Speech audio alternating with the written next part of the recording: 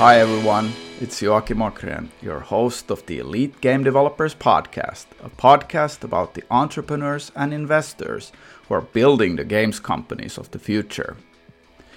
This is the 9th Ask Me Anything episode that I'm putting out.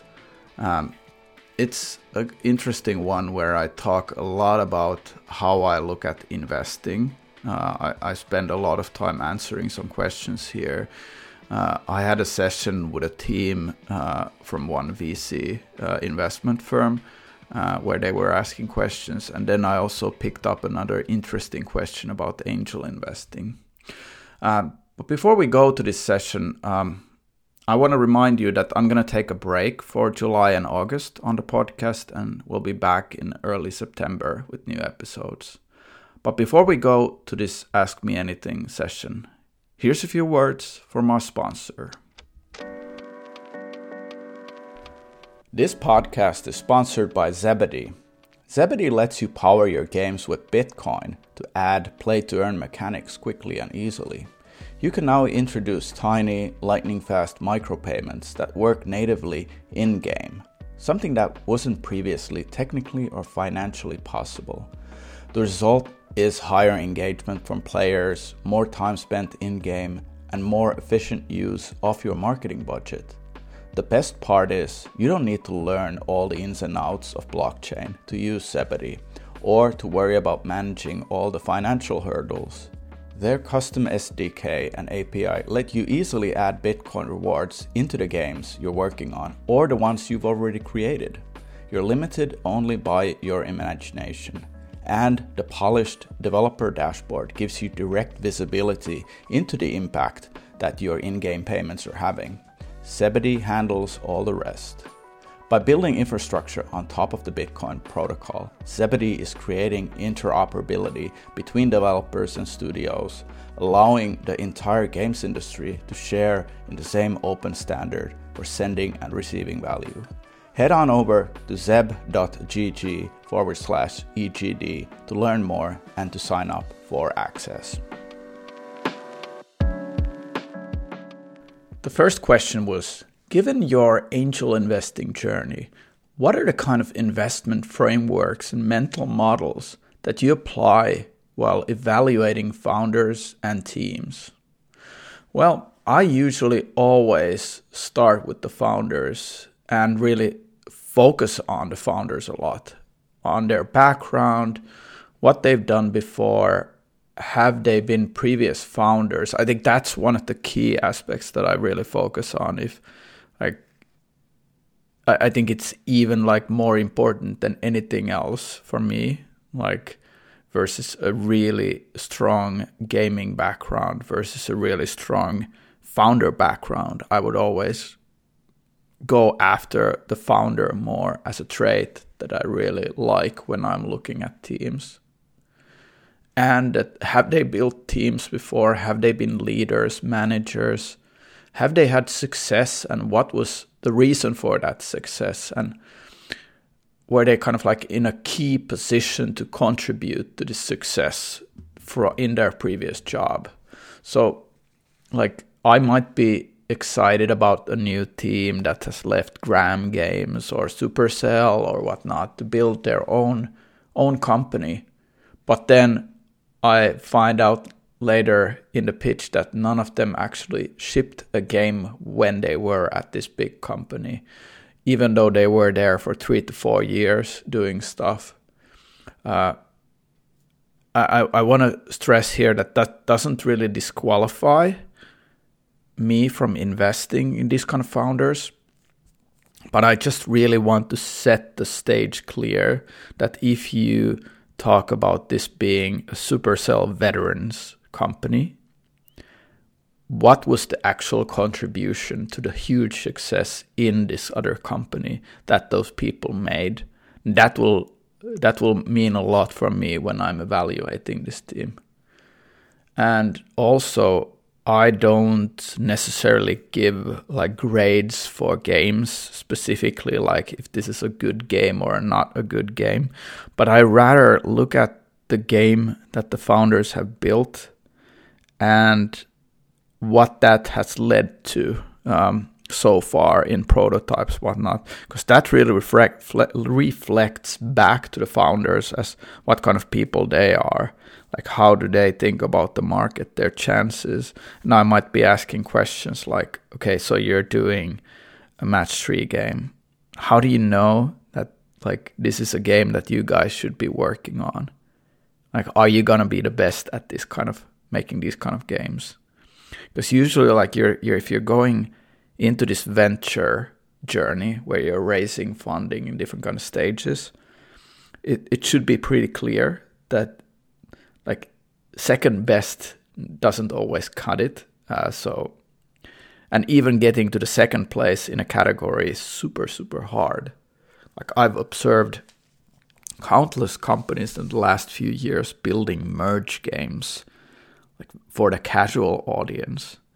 And it's super hard when a category can really have a few winners and the rest will have a lot of problems actually growing past a certain stage in how many players are going to be playing their game, what does the ROAS look like.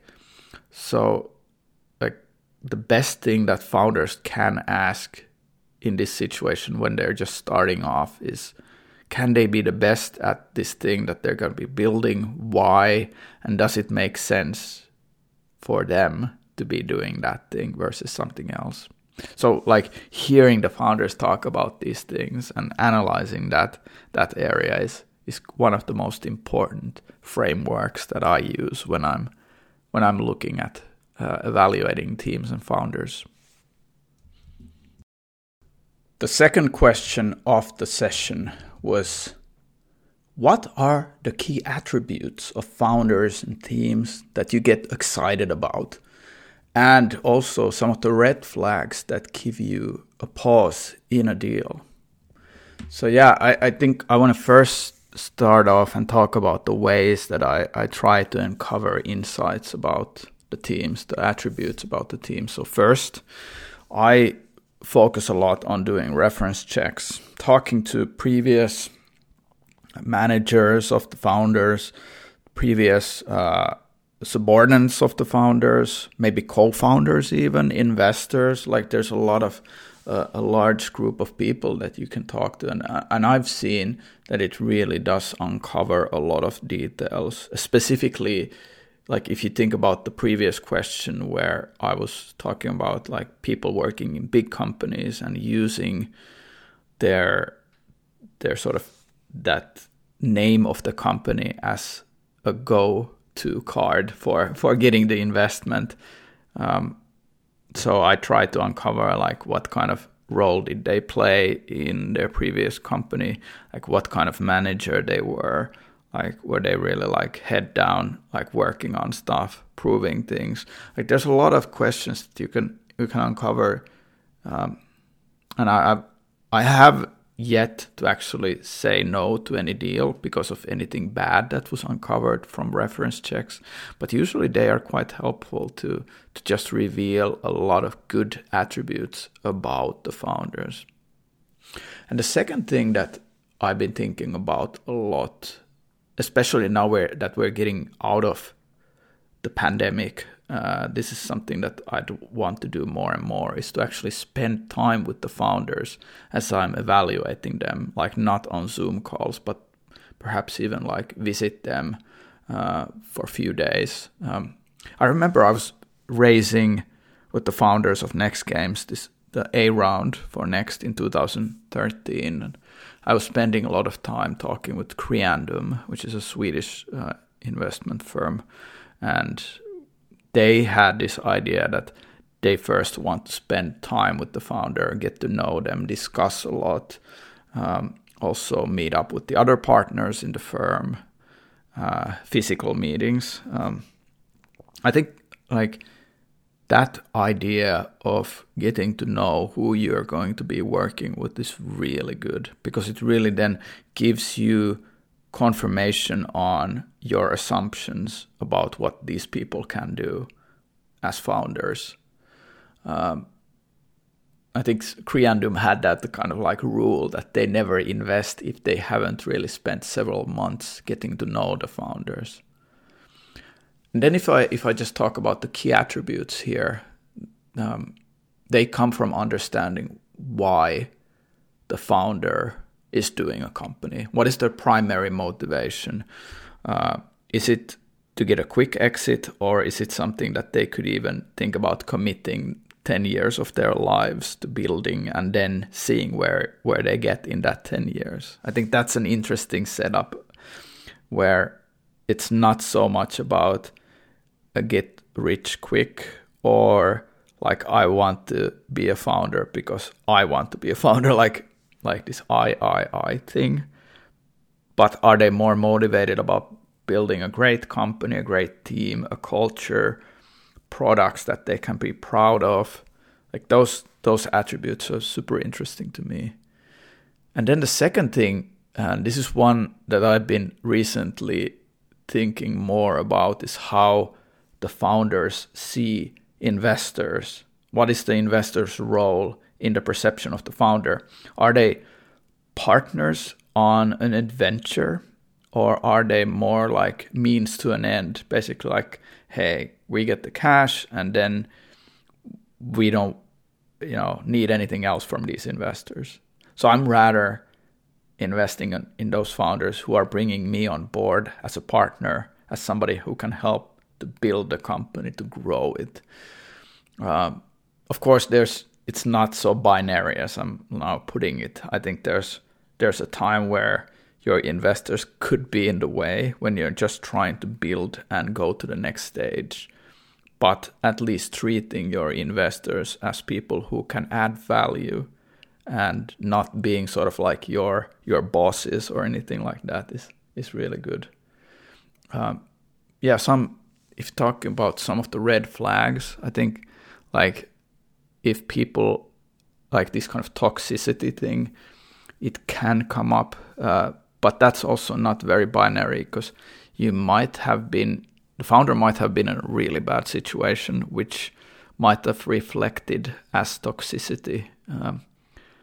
So it's really a good thing to dig deeper into like this kind of information, that if you start hearing that a founder is very toxic to be around with, why is a good question to ask versus just blatantly understanding that they're toxic.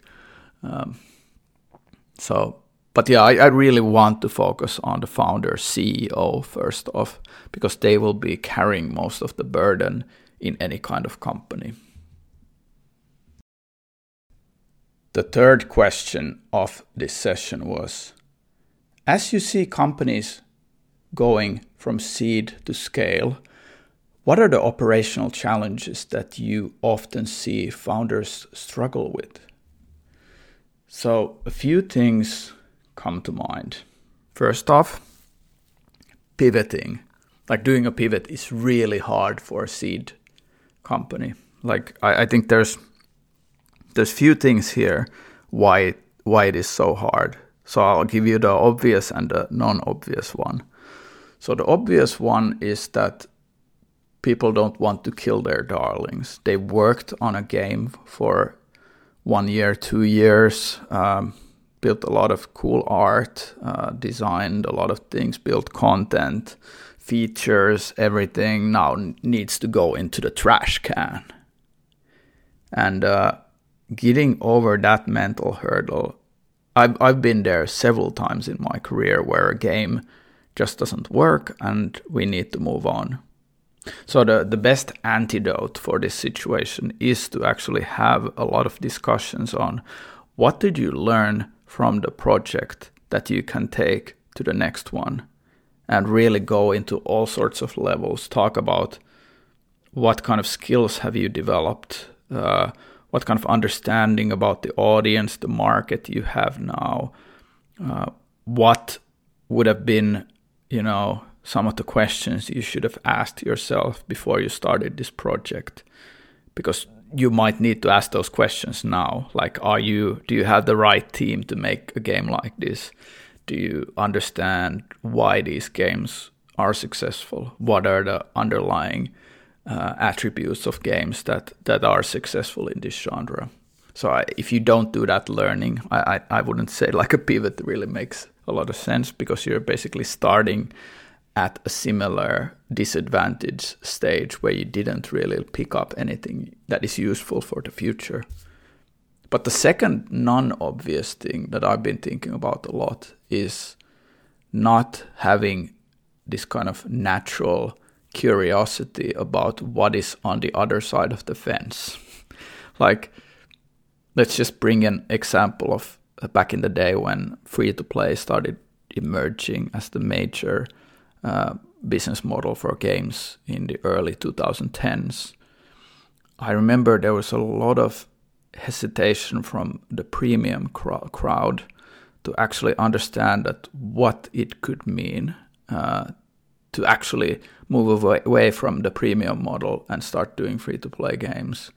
There's a lot of ideology tied into this, but I think there's more to not having this kind of genuine curiosity to just look at the models, look at the new things that are surfacing. I've seen this with Web3 and crypto now as well, that teams just might not have the willpower to figure out what is going on in that sector, and they're sticking it out doing, the next merge game again that won't have the metrics or whatnot. So it's going through these kind of processes where you're thinking about like what could be done better, what is fitting for your team is the way to think about the pivot, and being very like open and curious about what's on the other side of the fence is really good and healthy.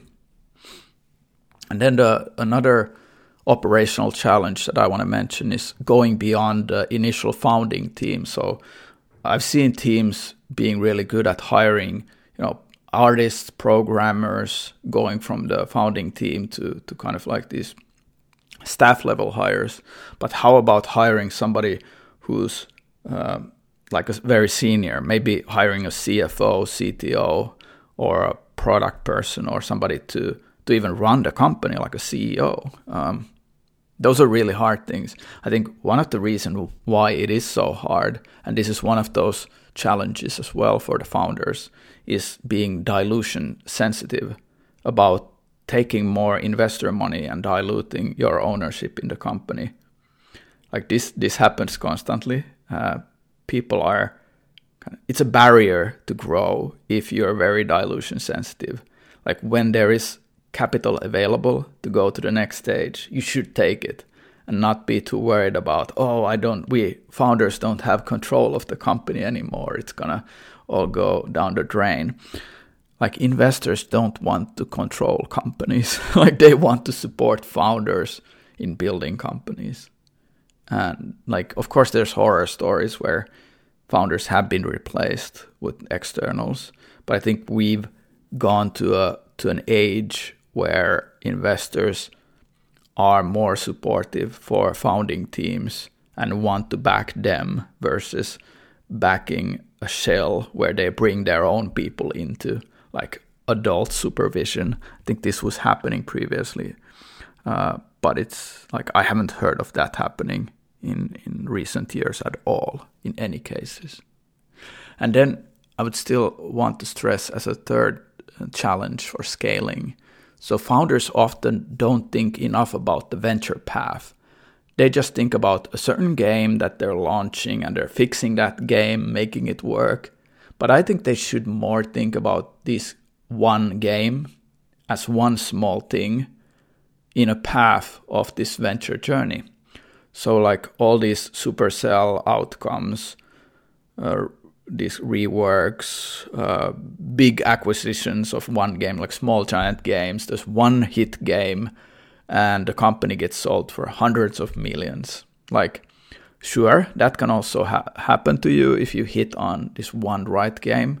But I think the focus there on this finding this one hit that will solve everything is kind of very much the wrong way. You should be building a company that works in a way that great games are a side product of a great company.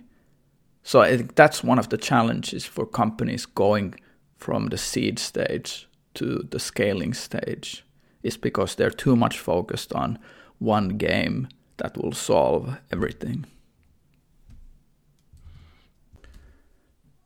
Now I'm going to go to the final question, which comes from Patrick, who asks, what are your top 3 insights from your experience as an angel investor about what makes a good angel investment? I think that's an excellent question. After taking some time to think about this question, here are the 3 things that most come to mind for me when I'm looking at a good angel investment. Well, first off, I want to point out that a good angel investment is really hard to know if it's going to work out or not, because you're going to have to wait several years before there's any returns on the investment. So what I usually look at is people raising a following round, putting the product out there and it starts working. So here are the 3 things that in the characteristics of the company that I usually look at. So first off, the experienced founders who can execute. When I look at the first 6 months of any of the companies that I work with, I've seen that the ones with the most experience are quick to get to work. They don't spin their wheels in the air, but they sort of land on the ground immediately and start running in a good way, running. So they're hiring their team, they're making decisions very quickly, and they don't commit to long time frames of unknown, but they strive to prove things out quite quickly, like shipping an MVP, minimum viable product, as soon as possible. They also start immediately to plan the next fundraise and what they'll need to present to get a successful investment round to happen in the next 6 months. So with the less experienced founders, what I usually see is that they get stuck at improving their game for months on end, basically being stuck in the same situation unless there's an intervention, which usually is either they're going to run out of cash soon, or that their existing investors need to point out to them that they definitely need to pivot to continue their story. Of course, there are exceptions. So inexperienced founders can be great at what they're doing as well. But I think it's great if they can show this kind of lean towards being action-oriented. That's what I talk about when I say that they can execute. And that they know that time is the most valuable resource that they have. There's always capital that's going to be out there available. But what you do with your time, with your team, I think that's the most important factor there. Now, second, if first off, it's like experienced founders can execute is the first thing that I think is a place to put a good investment in. The second thing is do they have stellar kind of out of this world product and market insight where they really know what they're targeting? So they might be the best creative geniuses on the planet and they might have the right product and service that they want to build. But if they don't have the market insight, meaning this knowledge of timing the market, all the conditions out there, how crowded it is, how's the competition doing, what are the business models involved? If they're quite clueless on those, it's really going to be hard for them to execute well on a product when it needs to ship. One of my early gaming investments as an angel investor was in a company that I felt like they had the best the product in their category. They had amazing KPIs, but during the first 6 months of having the game out, a lot of competitors launched games in the same genre, and those games were better positioned for changing market conditions, like getting more saturated, acquisition costs going higher and higher. And for the company where I was involved in, it became impossible for them to compete when things started changing.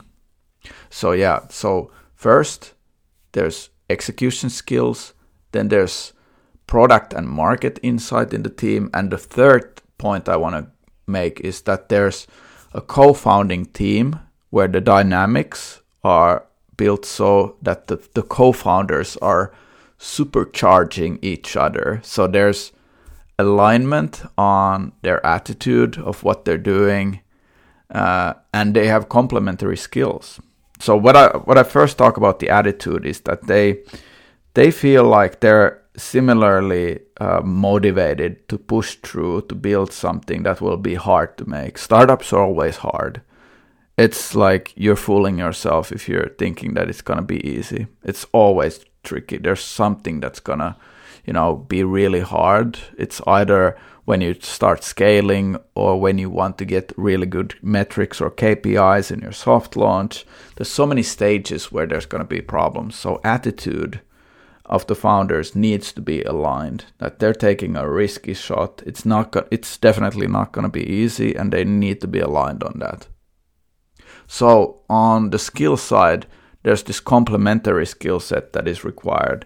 There's somebody who knows game design really well. That's something that I've learned in the past 3 years, that you need to have a really good creative on your team who is making creative decisions that are novel, that will break through what the competition is trying to do, that you can win your category. And then you want technical skills to be excellent in your team so that things can move quickly forward. And finally, somebody who's a company builder, who's constantly looking at hiring better and better people, making sure that there's money in the bank through fundraise, and also like making sure that there's nothing going wrong with how the company is being built, especially on the culture side. So I think that's what I'm thinking about with this supercharging. So alignment on attitude and complementary skill sets. So thanks everybody. This was the 9th Ask Me Anything episode. I'm gonna now take a break on the podcast, so I'll be back on the first week of September with a new podcast episode. So I wish you all a great summer 2022, and I'll see you out there soon. Take care everybody. Bye bye.